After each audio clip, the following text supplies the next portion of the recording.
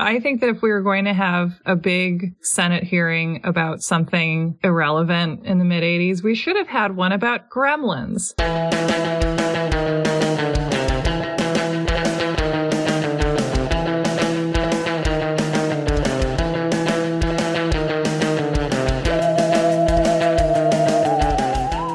Welcome to You're Wrong About, where often our problems come back to the Gipper, but sometimes they come back to the Tipper. That was our first homemade satanic rhyme. Aww. It's a tribute to Michelle this week. It's a tribute to Michelle's sweet Satan. I am Michael Hobbs. I'm a reporter for the Huffington Post. I'm Sarah Marshall. I'm working on a book about the Satanic Panic. And if you want to support the show, we're on Patreon at patreon.com/you'rewrongabout. And you can find us in lots of other places with t-shirts and mugs and other options. Yeah, or not. Whatever. Yeah. Live your life. But here we are. We're going to talk about the war on porn rock. Yes. And I think we're going to have a good time. Just like the senators had on September 19th, 1985, when they had their little hearing. We're going to party like it's 1985 and we're in the Senate. Yes. Can you catch us up? Yes. What did we cover last week? Okay, so our story begins when a mom and wife of Senator Al Gore, by the name of Tipper, innocently purchases the Purple Rain soundtrack for her 11-year-old daughter, who presumably had not seen the movie. Yes. And was horrified by the lyrics to the song Darling Nikki. Masturbating with a magazine. A great lyric. And we discussed in the previous episode how I think we on this show are pro-explicit masturbation descriptions in lyrics. Certified freak, 7 days a week. Yes. Yeah. And this leads Tipper to have what I think is a very reasonable and good idea, which is that music should have ratings. So this is just kind of attempting to regulate corporate offerings, really, in a way that feels pretty central to the Democratic Party's ideas. And she's also very explicit about the fact that she doesn't want legislation. She wants the record companies to do this themselves, just like the movie industry did themselves. Yeah, I mean, what is the literal chain of events from there? Like, immediately after deciding music should have ratings, like, what is her first move? Their first move is sending a letter to Stan Gordakov, who's the head of the Recording Industry Association of America. And this is where they make the demand for the specific ratings. You know, they want V for violence, DA for drug, alcohol, O for occult. Dicks and ass. Basically, this whole summer, as they're doing this huge publicity blitz, like notifying the entire country of all of the transgressions of rock music and all of the women in bikinis on the covers, etc., they are in the background negotiating with the record companies about how exactly this should work. The main argument that the record companies have against this, and this is a very good point, only 350-ish movies come out every year in 1985, whereas 3,500 albums featuring 25,000 songs come out every year. So the recording industry, part of their pushback to this is just logistical. Right. And like, what do we do if sort of, you know, there's an album with 20 tracks on it and one of them is really bad? Does that mean we label the whole record? I mean, one of the central bullshitnesses of this hearing, which I feel like doesn't come up enough when you read these sort of like VH1 countdowns, like the time when heavy metal pushed back against Tipper, is that, okay, the hearing is on September 19th, 1985, right? In August, the recording industry had already caved. So basically, as they've done this like months-long negotiation with the Washington wives who are pushing all this, the recording industry said, look, it's not going to work to have these specific ratings, like warning parents of the specific content of the albums, because logistically it's just too hard. However, we are open to the idea of a generic warning label, right? And we know that this is what we ended up with. That's pretty good, you know? This had already been done a month before the hearing. So basically, everything that they talk about at the hearing is essentially a moot point. And yet they managed to make this seem very exciting somehow. I also think it's undercovered that this hearing is straightforwardly corrupt. Go on. In Tipper Gore's book, because she's writing her book 2 years after the hearing. She says, in September 1985, Senator John Danforth of Missouri scheduled a hearing before the Senate's Commerce Committee, which he chaired. The Commerce Committee has jurisdiction over communications issues and wanted to investigate the prevalence of pornographic, violent rock lyrics for its own information, not to consider any legislation. Mm-hmm. So the way that she presents it is just like, well, this guy, John Danforth, just, was walking down the street one day, chewing gum, and he said, let's have a hearing on this. Why don't I do 3 things at once and just wow everybody even further? What she doesn't mention is that his wife is a member of the PMRC. Mm-hmm. We should think of the PMRC exactly the way that we think of, PETA or the NRA or any other interest group. Mm-hmm. It's pretty fucked up for a senator to call a hearing at which one of his Senate colleagues' wife testifies. It's for the kids. You gotta cut a few corners to save the kids. Like, if his wife was like a ballistics missile consultant, and all of a sudden he's doing a hearing on ballistics missiles, which is like only tangentially related to the mandate of this actual committee. Like, this is the Commerce Committee. This is not like the Free Speech Committee or like the Music Committee. Or she works for like the corn syrup lobby, yes. And he suddenly is like, let's have a hearing on more Fruit Loops in our schools. Exactly. And also, okay, tell me if I'm like totally off base here, but I actually think that the misogyny inherent in the critique of Tipper Gore and the other Washington wives is central for why this wasn't a bigger deal. The fact that we're calling them Washington wives even now kind of indicates that. I have this recurring mental image of like the female characters and all the president's men. Yes. Like, all of the backlash to the PMRC has this very patronizing tone. It's like a bunch of housewives. Yeah. They're drinking box wine, and they're mad about their rock lyrics. They're trying to slap our wrists. Exactly. And it puts me in a weird position because I agree with that critique. Like, I do think that this is frivolous and that they should have spent their time on something else. Mm-hmm. But it's also like the reasons why people are calling them frivolous and the reasons why people do not take them seriously as a legitimate lobbying organization is because they are a bunch of like big-haired, shoulder-pads 80s wives. Mm-hmm. And it's just like, LOL, the wives want us to have a hearing. I guess we'll have a hearing. I mean, to be fair, in the 80s, everyone looked equally ridiculous. Yes. Don't you think that this is also like, this is a symptom of like the only kind of political action that you can really move forward as a woman at the time, right? That like, if you also mock women for having this sort of frivolous shared cause, it's like, well, they were like denied the opportunity to really be invested in more significant causes. It feels as if everyone sort of latched onto this partly because they knew it was something that couldn't be taken away from them. Well, I mean, I think it is one of those things where the framing is always that like your identity as a Washington wife comes before anything else. I do think that's one of the ways that people were able to infantilize this entire movement, even though eventually this movement gets basically everything they want. Well, yeah, because it aligns with interests that already exist. Yes. It's censorious. It's basically Christian, or at least it aligns extremely well. Yeah. And it's for the children, which is the best way to do kind of any kooky thing you want to do, which we've talked about before. And so this drives me nuts. This is how Tipper describes her sort of behind the scenes conversations in her book when she's talking about the hearing. So she talks about how this Danforth guy has scheduled the hearing. She says, "The hearing put me in an awkward position because my husband, Albert Gore Jr., was a freshman member of the Commerce Committee. Some critics mistakenly assumed that he had asked for the hearing when in fact both he and I had had reservations about it. I thought the PMRC would be better off working with artists in the industry on their own terms instead of dragging everybody before TV cameras on Capitol Hill." I believe you, Tipper, but, you know, I wouldn't blame someone who doesn't. I do not believe a word of this. Like, an organization that does nothing but raise awareness of an issue, right? They don't have researchers. All they are doing is giving interviews to the press and trying to whip up public panic about this issue. She's like, now why would I want a congressional hearing? I wouldn't want to bring my little old issue in front of cameras. Yeah.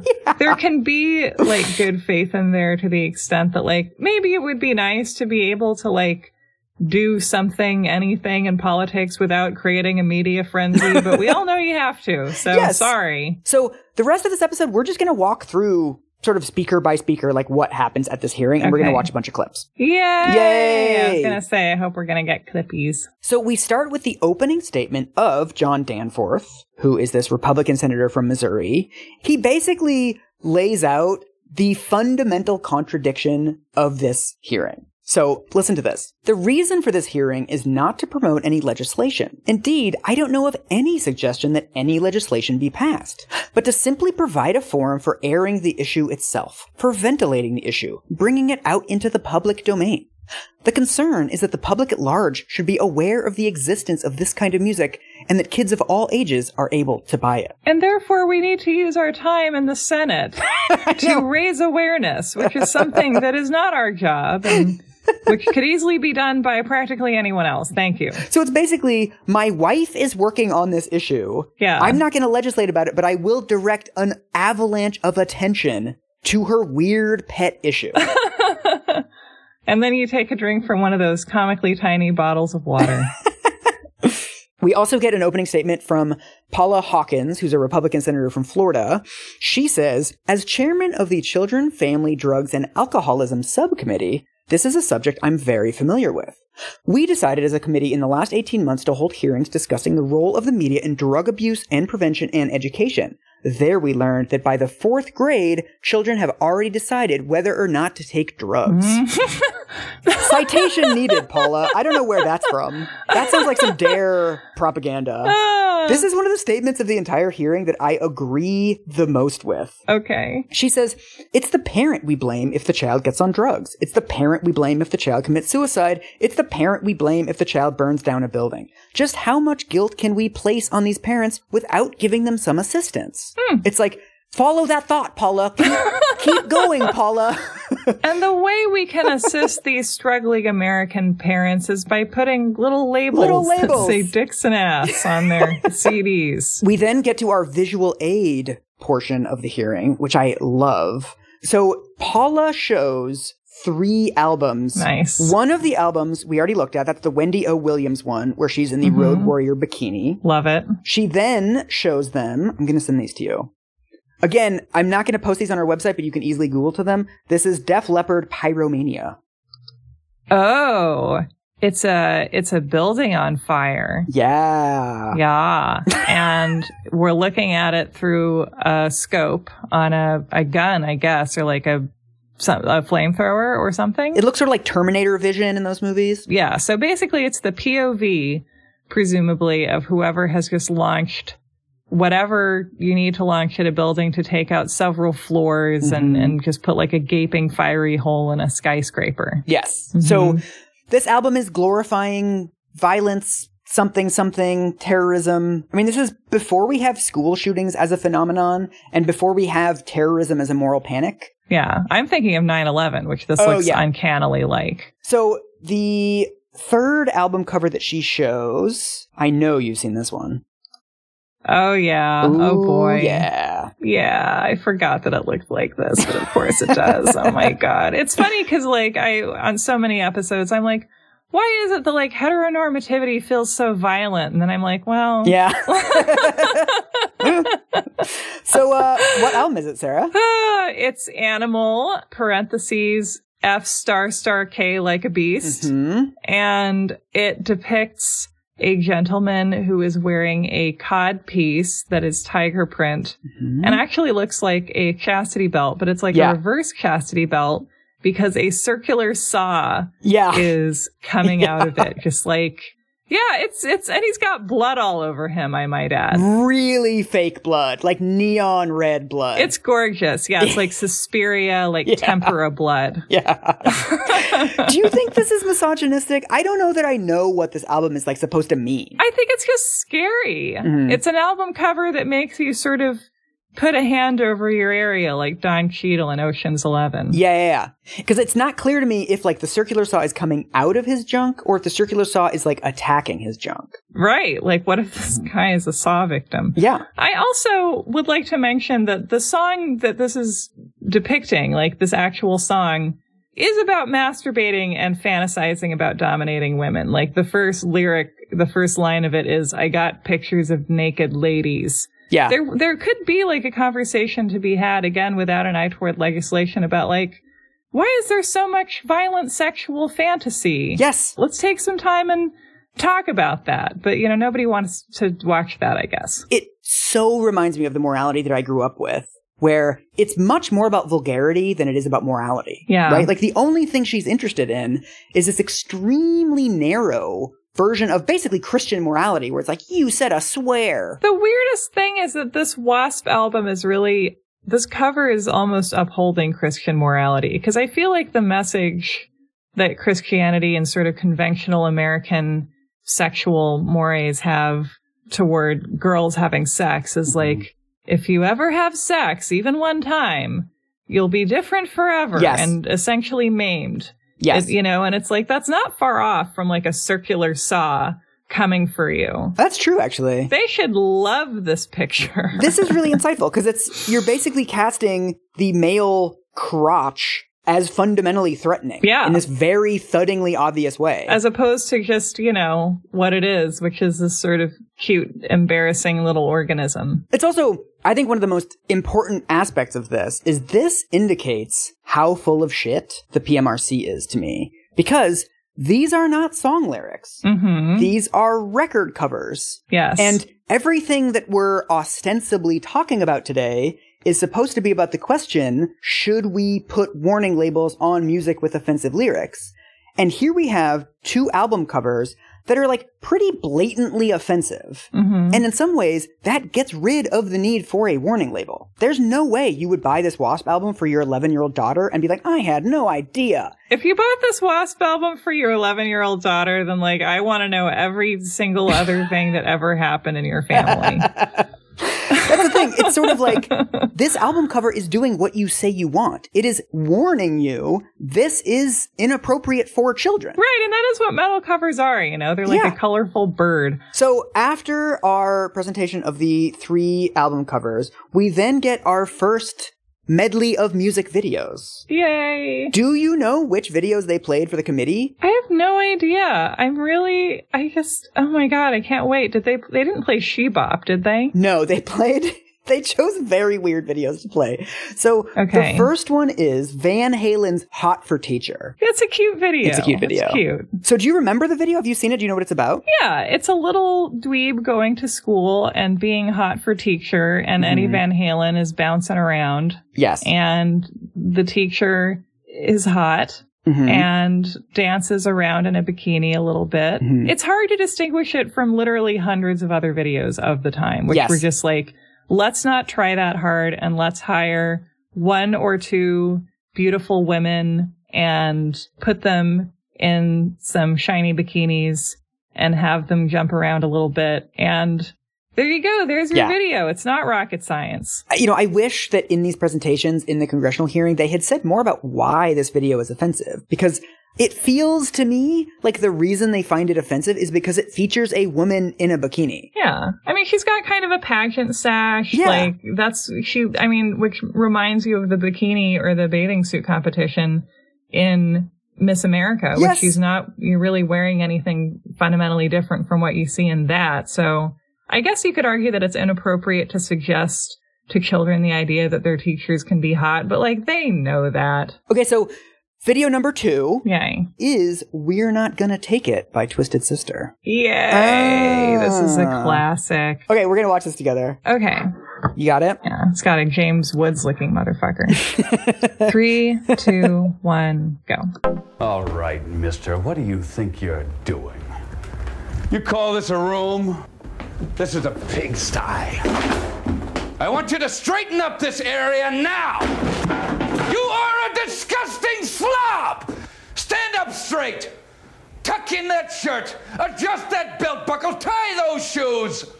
You do nothing. You are nothing. You sit in here all day and play that sick, repulsive, electric twanger. I carried an M16 and you carry that guitar.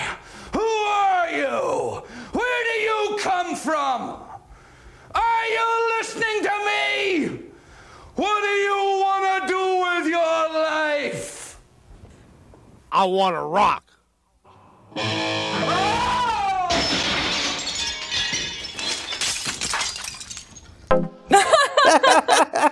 Okay, so the little boy spun around and became Dee Snider, and He looks like Trixie Mattel. Yes. Or I guess Trixie Mattel looks like him. Imagine this being played in Congress, Sarah. You know what? I'm sure it was one of their better sessions. There's something extremely funny to me about like people playing this video in these like panicked, hushed tones. Yeah. Like, this seriously. is what your children are listening to. Like they're watching like a leaked beheading video. Yeah. Like, I cannot stress enough how much makeup Dee Snider is wearing. He's going through like 3 palettes a week. Yeah, like just the vividness of the hues. Yes. And you know, like, I've always loved this song. Like, it's just like a nice... It's a good song. It also has the lyric, we've got the right to choose, I think, in it, which always makes me think of abortion. Yeah. That was fantastic. And like, I'm sorry, like, how many American children have a dad who's like mean and scary that way? Like I know. Millions upon millions. Yeah. Like, how is this a threat to them? So later on, famously, Dee Snider will testify at this hearing. And the case against the song, of course, is that it glorifies violence and that it glorifies sort of standing up to authority. Well, that's terrible. So, I know. Which, like, first of all, is fine. Secondly, he calls it roadrunner violence. Right. The first thing that happens to the dad is that the kid is playing guitar, and then he's like, I want to rock. And then he strums his guitar, and the power of his rockin' blasts his dad backward and pushes him through a wall. And then he, like, lands on the ground in this sort of, like, cartoonish way. And then mom comes by and, like, dumps water on him. Like, it's very obviously meant to be funny. And also, like, I'm fine with having images of violence against dads. Yes. Just because you guys work for the government doesn't mean that you have to defend the idea that all parents in America, like, deserve the authority that they expect from their children. Like, that's a ridiculous proposition. It seems noteworthy that the only reason this song is on the sort of filthy 15 of the worst offending music in America is because of the video, which again is irrelevant for the ostensible reason we are here today, which is to talk about warning labels on CD covers at the record store. Once again, like, I realize we're not allowed to look at country music because you don't want to come for Nashville. But the country music is about that too. Like, this is the basic experience of being human, is wanting to have some kind of say in what you do with your existence. You know, like, this is not a Twisted Sister problem. I mean, a lot of people do point out, if you want to talk about music with violent themes, like, have you been to operas? Yeah. Like, many operas have extremely violent themes in them. My favorite opera, Don Giovanni, ends with a statue coming directly up from hell and pulling the protagonist into hell. Just literally drags him to hell. You know, that's the end. Okay, so they watch the videos for We're Not Gonna Take It and Hot for Teacher. That's going to persuade anyone of anything. And then we get one speech by Susan Baker, who's one of Tipper's colleagues on the PMRC. She does basically just like boilerplate, this is bad for kids, I'm in the PTA, And then we have Tipper gives a little speech, although Tipper sort of doesn't do the sort of moral panicky stuff. She mostly talks about the logistics of the various labeling ideas. She also brings up this sort of plan B solution to the problem, which comes up a ton in the rest of the hearing, which is this absurd idea, which is that they're going to require every record store in America to keep a copy of all the lyrics of all of the albums behind the counter available to parents at any time. No. It's like, ma'am, do you know how many albums stores carry? That's going to be a stack of paper like 15 feet high.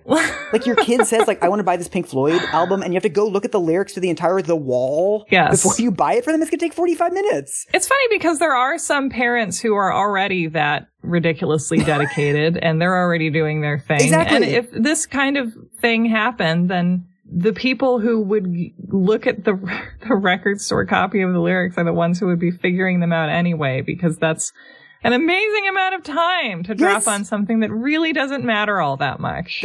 There's so much of the rest of the hearing is people talking about how, like, the publishing rights for the lyrics are different than the music rights to the songs. So this would actually be a huge challenge for the record companies to do. And there's all this sort of back and forth about how to do this. Like, one person proposes, like, oh, well, we should require artists to have the lyrics in sort of the album sleeve, that comes with the album. But then somebody else points out that by the time you can read the lyrics, you've already bought the album. So there's no point in doing this. Like, it's just a bad idea. But instead of anyone just being like, sorry guys, this is bad, they just sort of debate the particulars all day. And then they're like, the Electoral College it is. Yeah.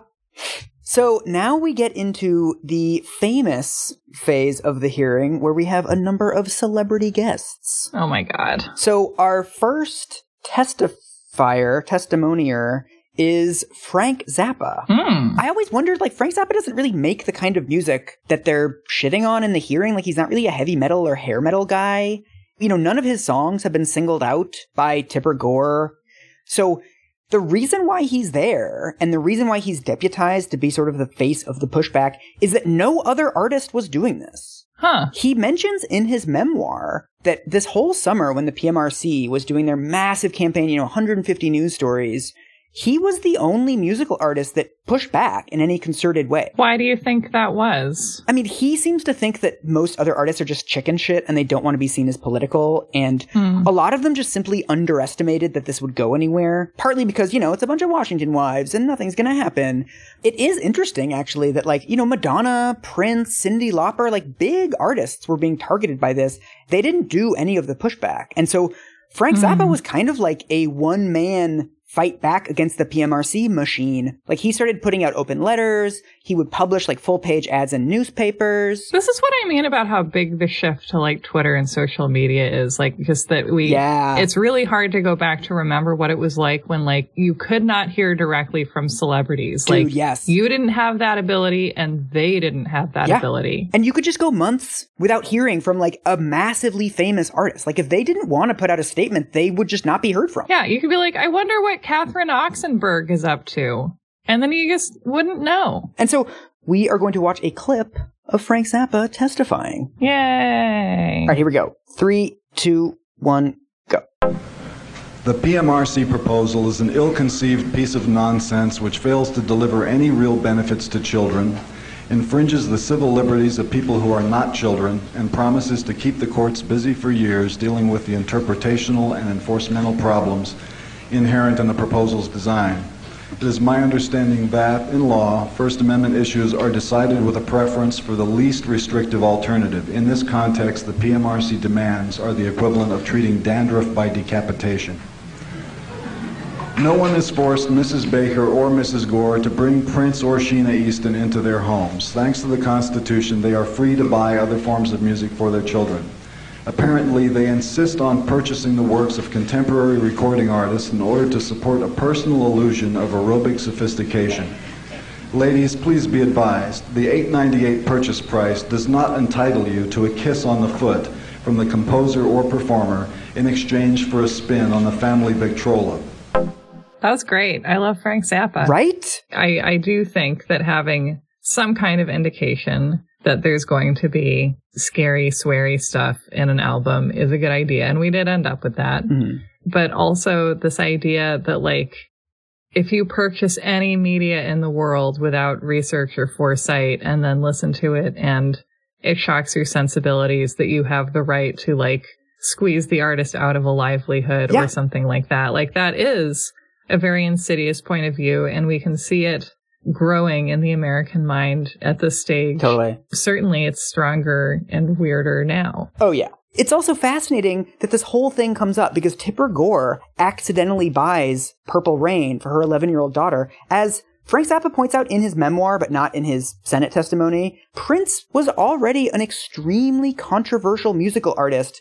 whose sexually explicit lyrics had been the subject of protests and stuff for years. Yeah. So the idea of just I innocently bought Purple Rain, it's Purple Rain is an R-rated movie. If Tipper Gore had done any work at all, she easily could have found out that that was not appropriate for an 11-year-old. I don't know. It's interesting too, because kids kind of know what they're bothered by, and adults could kind of figure that out by asking them. But there's no indication in this story that the daughter was disturbed. Mm-hmm. You could find lots of stories about kids being terrified by media that they encounter, but probably not a lot of it is Madonna lyrics, because how scary can a Madonna song really be? Exactly. He also brings up the like sort of logistics of children getting this music, because you know, everything that's on the radio is already censored, right? Like the radio has a completely different set of standards. The only sort of explicit stuff that kids can really have access to is what they buy at a record store. And then it's like, well, what 11-year-old has their own money to go into a record store by themselves? I mean, an 11-year-old could, I think, reasonably have the money for like one album. So if we're worried about like the random rich kids who are able to go into a record store and buy like the works. Right. These kids probably also have access to Quaaludes or whatever. So we should be concerned about that. I mean, what I feel like Citizen Zappa is expressing is that like, this is not about like, I have no choice but to buy Sheena Easton records. But this idea that like something is popular that I don't like and that is bad and I don't want it. Yes. And it's like, well, sorry. Yeah. Yeah. Frank Zappa also makes a point that I feel like has gotten overlooked in all of this. He's talking about this sort of specific rating system they want, you know, V for violence, etc. He doesn't put this in like the best terms. What he says is the establishment of a rating system, voluntarily or otherwise, opens the door to an endless parade of moral quality control programs based on things certain Christians do not like. What if the next group of Washington wives demands a large yellow J on all material written or performed by Jews in order to save helpless children from exposure to concealed Zionist doctrine? And an L for material made by lasers. Jewish space lasers, of course. But like, I mean, you're never supposed to make Nazi references. We all know about Godwin's law, etc. But the Church of Satan is a real religion. There are people who identify as pagans. And Wiccans. Yes. So if you have an O on a record, you're literally warning Americans that the content of a specific religion is contained on this album. Like, not a great road to go down as a country. That is a great point. Because then that's, you know, that is just American government having to come out and admit, like, we can't say I love Satan, because then actual Satan will grow stronger. Actual Satan. And it's like, are we constructing our choices as a nation around what will or will not empower the literal Satan, who we all agree to believe in based on this? Who walks among us? Yes. Yeah. Frank Zappa also points out the real reason for the hearing. Do you want to hear this? Yes. So, the actual context for this hearing is that parallel to all of this music, lyrics, bullshit nonsense, the record companies are lobbying Congress for a blank tape tax.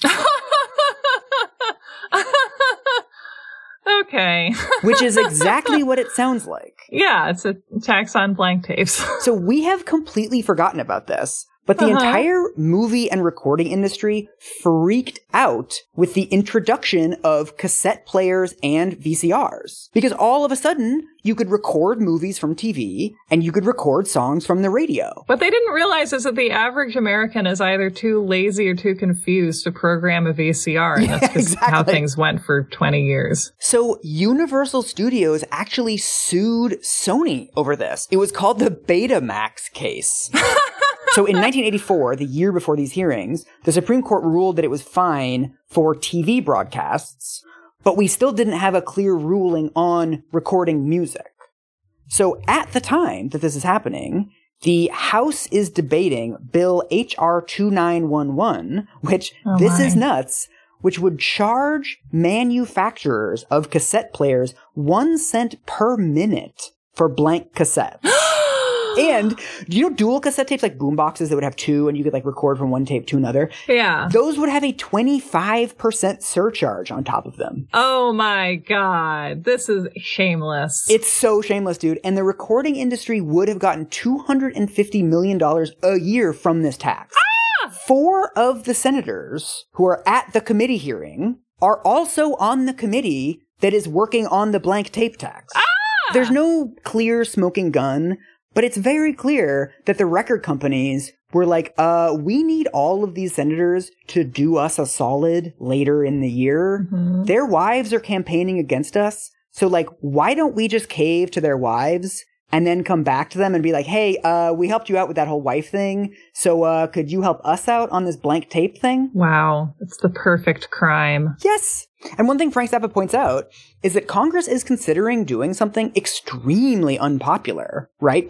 Making cassette tapes much more expensive. Mm-hmm. And so what's a good way to distract the public from the very unpopular thing you're about to do that's going to be a giveaway to these massive, already rich record companies? Have a hearing about porn rock, talk about masturbating with a magazine. Yeah. I mean, the PTA was lobbying on this beforehand, and I don't think Tipper knew about it. I think it's much less conspiratorial than Frank Zappa says that it is. And because it's already kind of hard to interest people in issues around manufacturing, taxes, tariffs, copyright law. These are all the phrases that immediately bore people. Exactly. Even if it affects their lives directly and they end up being bled dry. Yeah. So, next celebrity guest. Do you know who this is? Bette Midler. Actually, not super far off. So, we have testimony from Frank Zappa, and later we'll have Dee Snider, the lead singer of Twisted Sister. Yay. And in between, we have John Denver. What? Yes. Why? I feel like this would be someone who, Tipper Gore is the least interested in censoring of almost anyone. Yeah, exactly. So I think they did this strategically because they have two rockers, right? They have Frank Zappa and they have Dee Snider. And in between, they wanted somebody who's one of the good artists. A guy with normal hair. Yeah. And who's going to be I too am really sick of this heavy metal stuff. I have kids. I am disgusted by all of this too. They wanted both sides. I am endeavoring to rock as well. Yes. But not like that. To give you a sense of how loved John Denver was at the time, John Denver couldn't stay for the entire hearing because right after his testimony, he had to go to NASA to interview to be the first musician in space. So here is a clip of his testimony. Good looking guy. Okay. Good looking guy. 3, 2, 1, go. I'm here to address the issue of a possible rating system in the recording industry. Labeling records where excesses of explicit sex or graphic violence have occurred, and furthermore references to drugs and alcohol or the occult are included in the lyrics. These hearings have been called to determine whether or not the government should intervene to enforce this practice. Mr. Chairman, this would approach censorship. May I be very clear that I am strongly opposed to censorship of any kind in our society or anywhere else in the world. I've had in my experience 2 encounters with a sort of censorship. My song Rocky Mountain High was banned from many radio stations as a drug-related song. This was obviously done by people who had never seen or been to the Rocky Mountains and also had never experienced the elation, the celebration of life, or the joy in living that one feels when he observes something as wondrous as the Perseid meteor shower. On a moonless and cloudless night, when there are so many stars that you have a shadow from the starlight. And you're out camping with your friends, your best friends, and introducing them to one of nature's most spectacular light shows for the very first time.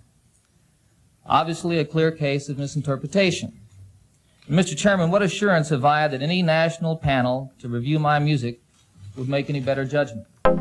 Oh, I love how he's blaming ignorance of Colorado. He's I know what you need. You need a little mind vacation. Isn't that lovely? Oh, I loved that. I really loved that. I love it. No, I love John Denver. I get it. You know my thing that I get the most moved when someone is given the opportunity to be pitted against somebody else and they don't take it. Yeah. Hey, sweetie, guess what? Bad news. Your boyfriend is cheating on you with me. Yes.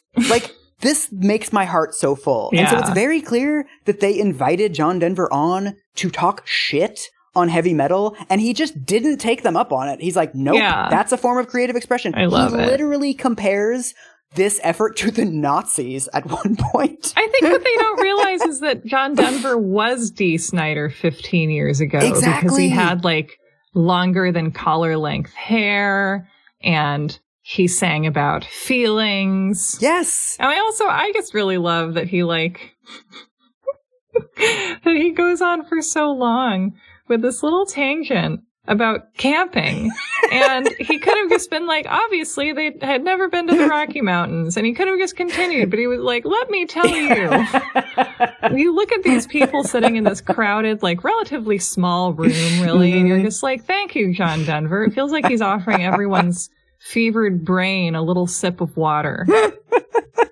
He's such a, like, glorious normie. Yeah. He ends his testimony with, we can end hunger. We can rid the world of nuclear weapons. We can learn to live together as human beings on a planet that travels through the universe, living the example of peace and harmony among all people. Probably not in the PMRC hearings, though. Probably not today, but it's a nice thought for him to end with. It's like, okay. It is really great. Yeah, he's sort of coming up and being like, listen, you hired John Denver, and you are getting John Denver. I also love that. So both Frank Zappa and Dee Snider say in their memoirs that they had no idea what John Denver was going to say. Yeah. So they are like backstage at this hearing, like jumping up and down and hugging, like, yes, Denver coming through. Oh, what if they had, like, after this formed like a traveling Wilburys, like, super group, Dee Snider, Frank Zappa, and John Denver.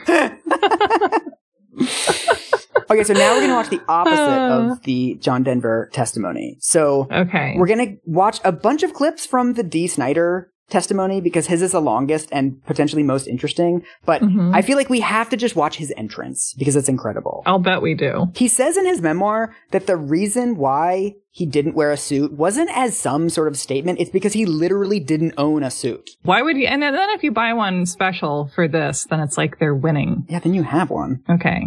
3, 2, 1, go.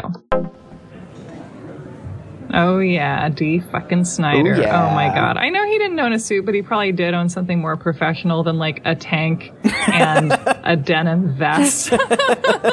Now he's taken off the denim vest. He is just poured into this outfit. Yeah. He's a big guy, and he is just, just very tight everything. He looks great. He does. Also, the logistics of having hair that long, I just feel like it must get, like, caught indoors all the time. Mr. Snider, thank you for being here. Thank you for having me here. I don't know if it's morning or afternoon. I'll say both. Good morning and good afternoon. My name is Dee Snider. That's S-N-I-D-E-R. Is he from Long Island? I'd like to tell the committee a little bit about myself. I'm 30 years old. I'm married. I have a 3-year-old son. I was born and raised a Christian, and I still adhere to those principles. Believe it or not, I do not drink, I do not smoke, and I do not do drugs. I just like to look great. I do play in and write the songs for a rock and roll band named Twisted Sister that is classified as heavy metal. And I pride myself on writing songs that are consistent with my above-mentioned beliefs. So are you familiar with a song called Under the Blade by Twisted Sister? Mm-mm. Much of his testimony is about this song because it's one of Tipper's favorites. So, okay, I'm going to send you a link. All right, you want to read some of it? I sure do. Okay. Under the blade, a glint of steel, a flash of light. You know you're not going home tonight. Be it jack or switch, doctors or mind. Nowhere to run, everywhere you'll find. You can't escape from the bed you've made. When your time has come, you'll accept the blade. You're cornered in the alleyway. You know you're not alone. You know it's going to end this way. The chill goes to the bone. Now here it comes, that glistening light. It goes into your side. The blackness comes. Tonight the night. The blade is going to ride. It's funny how, like, even, the most, like, allegedly menacing songs, when you just read the lyrics with no music, they just all sound like Longfellow, basically. Yes, exactly. So what does that say to you? Like, what do you think this song is about? I don't know. Like, is it about mugging someone, maybe? So, to Tipper, this is a song about sadomasochism. Oh. Like BDSM. I definitely didn't get that. I mean, if you want to find it, you can find it. But, like, there's stuff in there about sort of, like, a bright light is in your eyes. Yeah. And, like, your hands are strapped. And, like, I don't think a bright light is, like, a BDSM thing. Right. That's, like, an interrogation thing is what that makes me think of. You're cornered in the alleyway. You know you're not alone. I mean, I just feel like, I'm not part of that scene, but I don't feel like people corner each other in alleyways that much as a submissive or a bondage thing. So the thing that Dee Snider says in his testimony that gets him super duper shouted at is he says, as the creator of Under the Blade, I can say categorically that the only sadomasochism, bondage, and rape in the song is in the mind of Miss Gore. People freak out. Well, if you didn't write it, you're allowed to say that you didn't write it. Seriously, like if I write a novel and then there's like a Senate hearing that's like, Ms. Marshall is trying to tell America's youths to do this thing.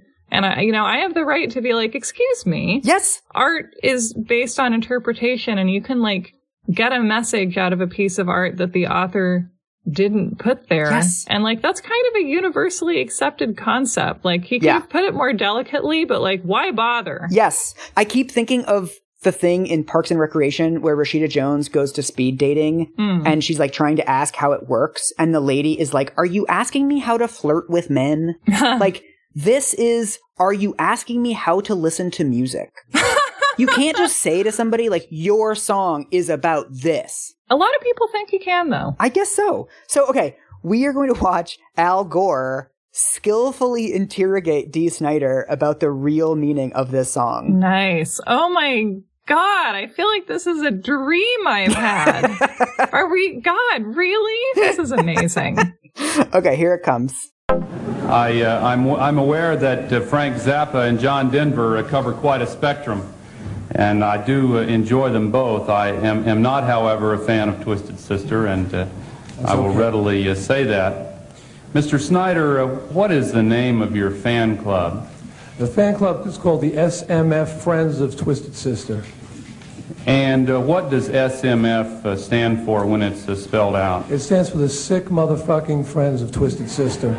Is this also a Christian group? I don't believe that profanity has anything to do with Christianity. Ooh. Point to Mr. Snider.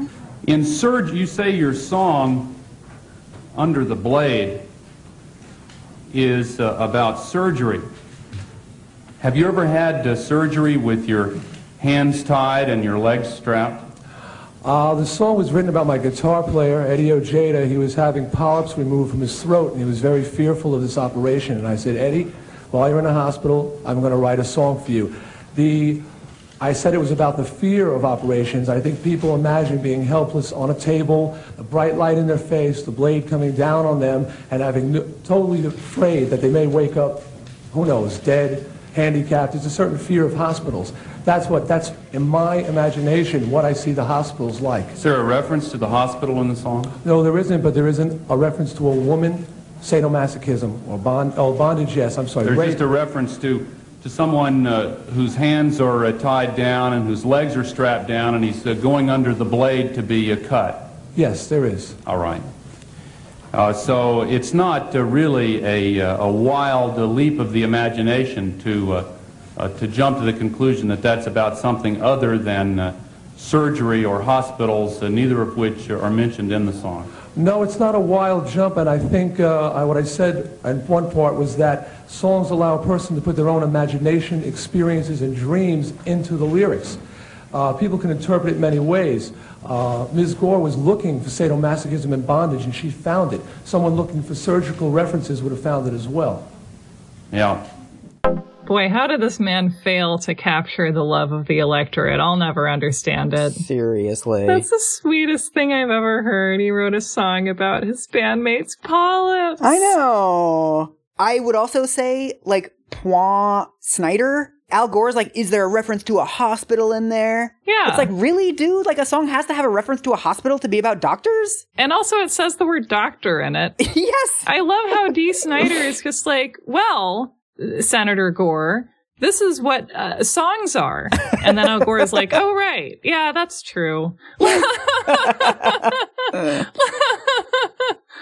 Oh my God. I also feel like if this was written as a BDSM song, I feel like there would have been like 2 verses about consent and like safe words. Yes. Nobody takes that shit more seriously than fetishes. Yes. And it would have been wildly beloved by BDSM people because there's like never enough media about them. And when it is, it's about Madonna putting wax on Willem Dafoe. I feel like music is being represented by people who are like being very sharp and also very human. Yes. And kind of representing like, this is why we need music in the world. All right, we have one more clip. This is another attempted roasting of Dee Snider. I'm so excited. This is Senator Rockefeller reacting to Dee Snider saying that, you know, the rape is in the mind of Tipper Gore or whatever. The vehemence with which you attacked Senator Gore's wife, I detected sort of a defensiveness somehow on your part, sort of a lack of unsureness of where you stand in this. Why did you feel it necessary to attribute some of the qualities to her that you did? Why was that important to your testimony? First of all, I wasn't attacking Senator Gore's wife. I was attacking a member of the PMRC. Okay, I was Senator Gore's wife by name. Oh, her name is Tipper Gore, isn't it? Yeah. Okay, I didn't say the senator's wife. I said Tipper Gore.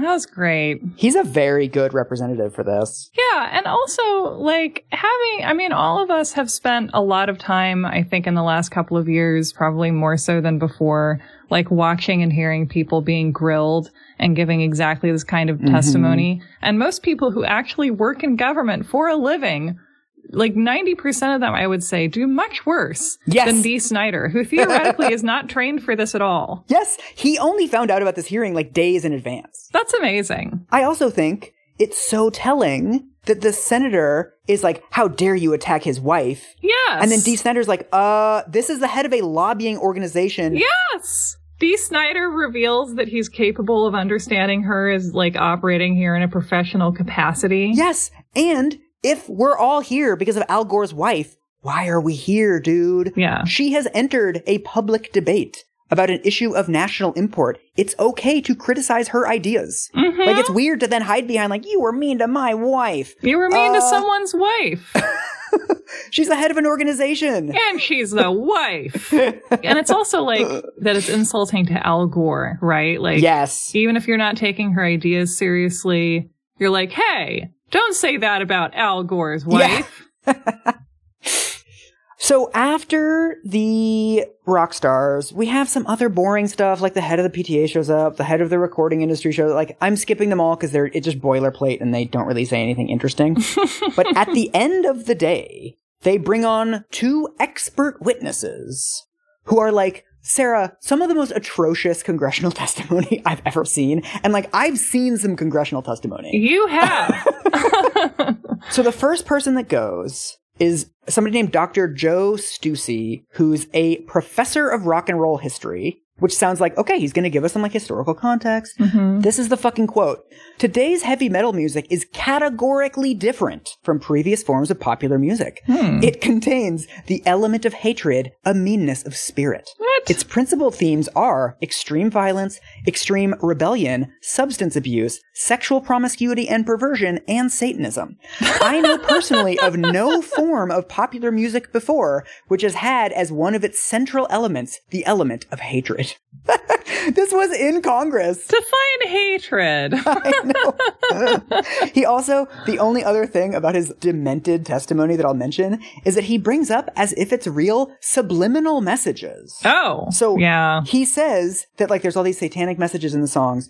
Sometimes sub-audible tracks are mixed in underneath other louder tracks. These are heard by the subconscious mind, but not the conscious mind. Sometimes the messages are audible, but are backwards, called backmasking. There is disagreement among experts regarding the effectiveness of subliminals. We need more research on that. Nevertheless, yeah. There's no evidence that this is true, but anyway, I'm just going to read it into the record at a congressional hearing. This is what led me to want to start doing the show in the first place, was that, you know, my horror, you know, from childhood, that like, there's a lot of things that just have persisted as ideas people have just because self-proclaimed experts have gotten up in public and confidently sworn to the existence of something that they have no ability to swear to the existence of. They're just saying stuff. People just come up and say stuff, and then somebody writes it down, and we're like, oh, it's written down. It must be real stuff. Right. Like, no. Yeah, and backmasking is, you know, it's a whole element of the Satanic Panic too. Like, one of the things that you can actually hear if you play Stairway to Heaven backwards is you can hear the phrase, "Here's to my sweet Satan." Nice. Which is just like, I don't know, that song has a lot of words in it. It feels like it's kind of difficult to, like, if you're trying to do a really good song, which is what that is, it seems like it's adding another extraneous element of difficulty to add a backwards message about Satan that no one's brain is capable of picking up. And even if Led Zeppelin did that and believed that, that still doesn't mean that it's capable of influencing anyone. And even if it did, they're just going to have the idea, "Here's to my sweet Satan" in their heads, which, like, okay. Also, if this worked, wouldn't we all be doing whatever Missy Elliott was saying in that song where she talks backward in the chorus? I wish we were doing whatever she was telling us to do. So, second expert, somebody named Dr. Paul King, who is a child psychologist who treats children with drug problems. One of his quotes, you're gonna think that I'm making this up. Okay. "Young people in our treatment program recovering from drug problems, we do ask them to give up heavy metal for at least a year so they're not again overtaken by feelings of resentment, hate, and the urge to party." That's a real quote. I can't believe that. I can't believe that. It's like the dialogue you would write for, like, the cartoon evil dad in the Twisted Sister video. Yes!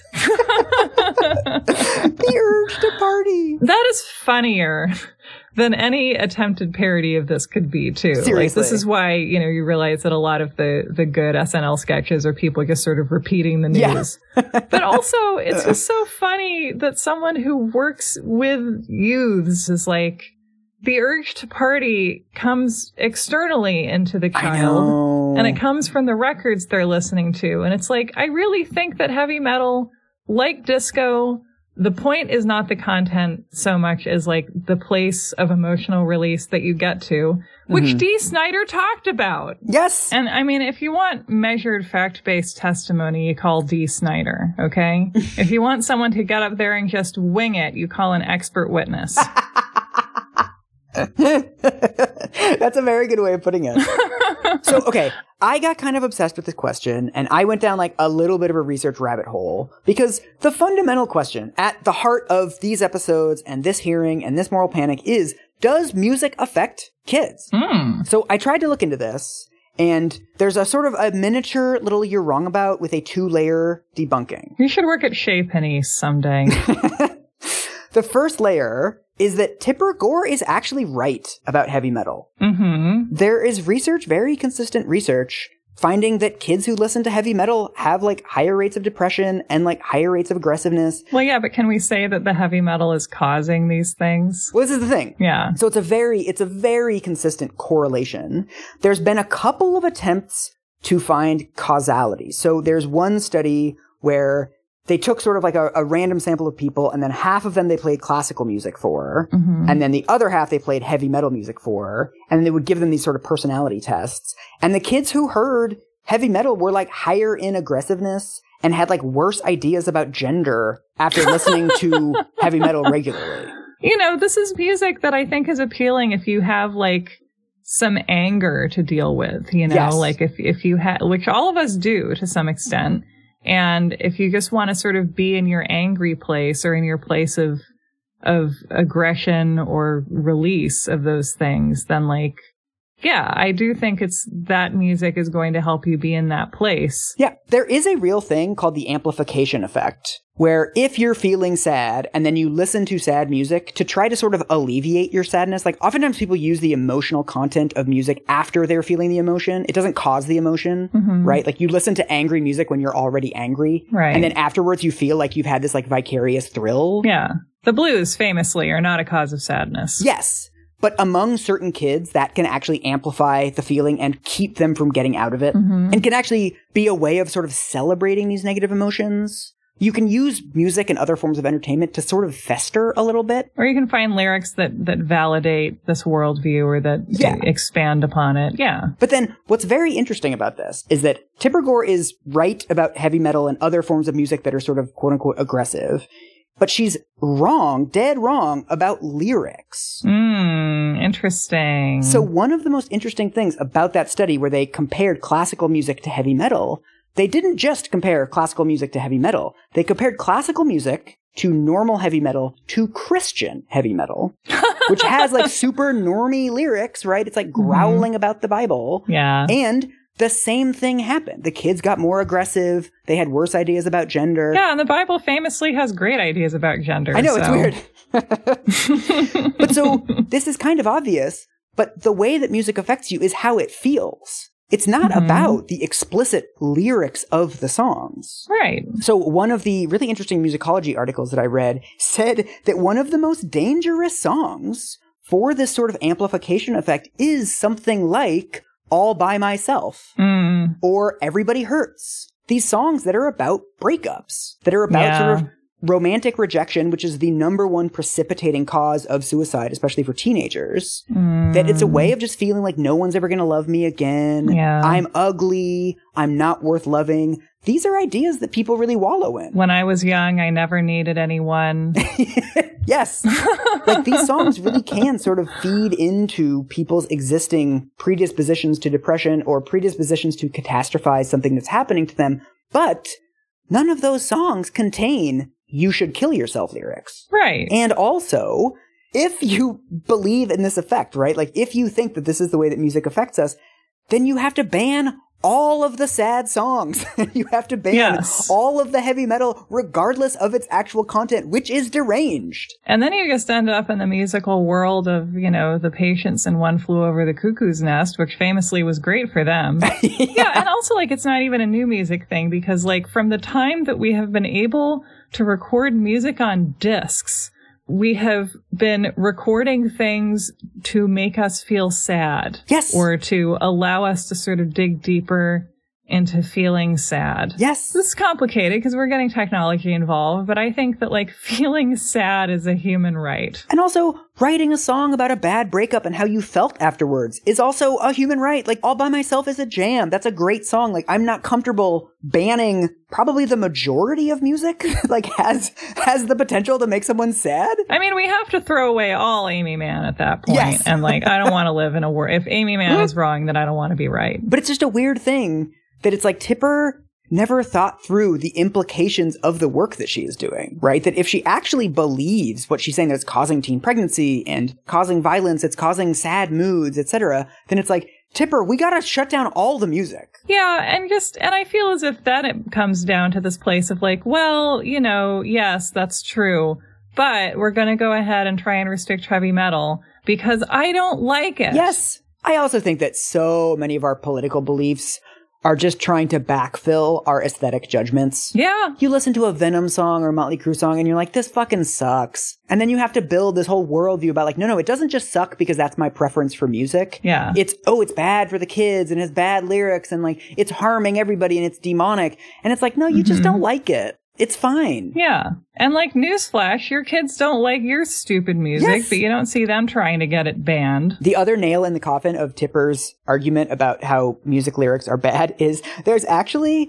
very comprehensive literature that indicates that no one listens to the lyrics of songs. Yeah. So like, there's a really good study from 1984 where they asked kids about their favorite song. Like, name your 3 favorite songs.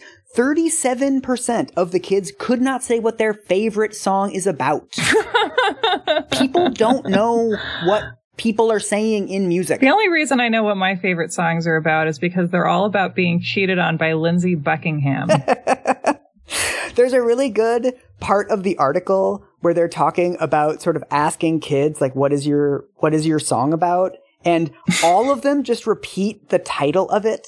So they're like, what is Like a Virgin about? And the kids are like, it's about a virgin. It's like, okay. They ask the kids what Stairway to Heaven is about. And one of them says it's about going to heaven through a stairway. And the stairway has problems along the way. And that's why the song is so long, because if it were a functioning stairway, it would be short. And to be fair, I have no idea what that song is about. So like maybe it's about that. It's about a bustle in the hedgerow. There's actually interviews from the 80s where they ask kids about Satanism, like kids' views on Satanism and kids' views on heavy metal. The kids are saying much more sophisticated things about Satanism than any of the adults are, where the kids are like, well, it's obviously an affectation. Part of it is to sell records. And what they're really talking about is a connection with sort of like the otherworldly and the occult and sort of like the afterlife, they're not really talking literally about Satan. And so I'm not taking that meaning from the song. It's like, can some adults please repeat some of this, guys? Yeah. I think the problem with the way that adults speculate about teenagers is that, like, I think adults really tend to project all the elements of themselves that, like, they remember from when they were young and all the things that make them cringe about who they used to be and who they still are. And they just, like, they don't see the teenager. They see just this ball of their own insecurities. And they just assume they're talking about someone who's, like, really dumb and not thoughtful and just has nothing going on mentally. And really, like, the kids are obviously most of the time better at talking about their own lives because they're the ones living them and they are human beings. Yes. So, are you ready for the aftermath? Yeah, I am. This is the epilogue. I'm feeling epilogue-y. So 6 weeks after the hearing, the record industry basically caves, and in exchange for Tipper Gore holding off on any more press for 1 year, the record industry agrees to those silly little stickers that we all saw on albums in the 1990s. And then we all ignored them forever. Well, this is what's very interesting, is between 1986 and 1989, only 49 albums get them. Oh, really? Yeah, because every record company has a different standard for them. So, like, Bruce Springsteen gets one for one of his albums. The Captain and Tennille get one. Really? The first album, famously, that comes out with an explicit warning sticker is by Serge Gainsbourg, and all of the lyrics are in French. I mean, that does make sense, though. He wrote really filthy stuff. There's this weird period where, like, nobody is taking it seriously. But at the same time, what starts happening is exactly what Frank Zappa and everybody else predicted would happen. So states start passing laws that kids have to show ID to buy records with the warning label on them. And huge record chains, so famously Walmart, says that it won't sell any record with the sticker on it. Oh, man. This was the whole thing that Tipper Gore refused to reckon with during her entire campaign. I've seen a bunch of interviews with her where people ask her about this, like, well, aren't you afraid that once you start labeling records, massive stores will stop selling them? And she's like, oh, well, we're not interested in that. All we're concerned about, we just want there to be information for parents. Really interested in the idea, not any of its implications or consequences. Yes. There's also a bunch of efforts, like this starts in San Antonio, but a bunch of other cities pass straightforward censorship laws against live shows. Oh. Tipper even mentions this in her book, and she's like, oh, well, that doesn't count as censorship because it's not federal. Well, okay. No one said it had to be federal, Tipper. And so the way that we get these, like, much more widespread stickers on everything is because states start proposing laws that will criminalize any store that sells explicit records to kids. Wow. South Carolina passes a law that establishes a $1 tax on any explicit album. And so after these laws pass the legislature, the PMRC, to its credit, steps in and convinces the governors to veto these laws. Wow. Tipper Gore actually sees, like, this is off the rails now. This is not what we intended. And so she shows up at these legislative hearings and says, like, no, you should not be doing this. This is too far. This is not what we intended. Wow. She actually kind of tries to clean up the mess that she made. Yes, which people don't typically do. Like, I really like that. But so the record industry basically says, okay, we're now going to start taking this seriously and actually labeling a much larger percentage of music. Stop all the downloading. This is also how we get the law in Florida under which the 2 Live Crew obscenity case is filed. Oh, are we going to have an episode about that too? Absolutely. Tipper is conspicuously absent from the gangsta rap controversy of the 1990s. The reason turns out to be, in 1988, Al Gore runs for president. In the primary, he doesn't make it, but he's sort of now a presidential contender. And so apparently him and Tipper go to Hollywood to get money from, like, big entertainment rich people who are going to fund their campaign, and nobody wants to give them donations because she led this big crusade. Who would have foreseen that? Exactly. So the conspiracy theory explanation of this is the reason why Tipper dropped all of this and quietly resigned from the PMRC is that this just wasn't palatable to her husband's political ambitions. I feel as if this is something that initially made sense as something for her to pursue because it seemed politically safe enough for a senator's wife. Mm-hmm. So it's interesting that choosing the mathematically most safe thing ended up being something really alienating and damaging. Yeah. I think a big reason is just that it became so associated with the religious right eventually. I think that it sort of wasn't in 1985 when she took it up, but it got so bad and there were so many freakouts about this led by the worst people that it's who's this Democratic lady who basically started all of this? It's she's the one who bought the Mogwai and then got it wet. There's also a weird thing where it looks bad for Al Gore that his wife did stuff. Yikes. This is a line from the New Republic in the early 90s. Having a wife who has made herself the Surgeon General of rock and roll makes Al Gore a faintly ridiculous figure. In some subtle and no doubt deplorable way, it unmans him. What? So it's seen as emasculating that he had an ambitious wife. She's kept off the campaign trail in 92. She never really recovered from this. We always talk about how everyone hated Hillary, but we never talk about how everyone hated Tipper Gore. Yeah. I mean, it's funny because, on the one hand, Hillary Clinton, to my knowledge, never, waged a facile culture war against Prince. I don't know. Maybe, if the public hadn't been so poisonously obsessed with either of them or the role they played, they could have done less ridiculous and highly scrutinized things and everyone would have been happier. That's the thing. I fundamentally disagree with what she did. And I think that her book is bad.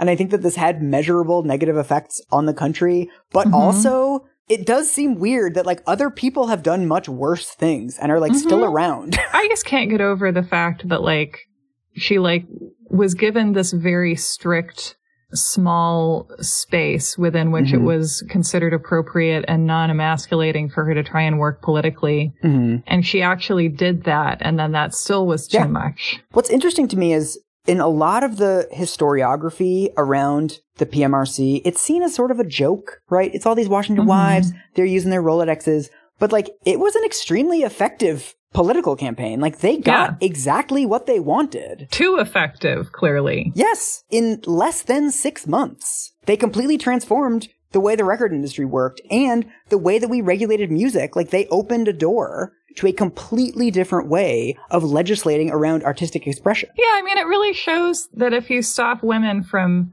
playing real roles in society, we'll use all our pent-up energy to do something kind of unnecessary and weird. That's a pretty good lesson. So that's it. That was Tipper. That was Porn Rock. All right. Well, gee, Tipper, I guess I wish you could have done something less silly, which I feel as if you would have preferred yourself. Yes. And, all the stuff that she does now is homelessness and mental illness and stuff. So. And no one gives a shit. Yeah, I know. Nobody notices anymore. Yeah. Well, I guess I learned that Dee Snider is very good at whatever skill set you need to give testimony before the Senate. And I am a better person for knowing that. The only thing that I learned is that the Rocky Mountains are beautiful this time of year. We should go camping.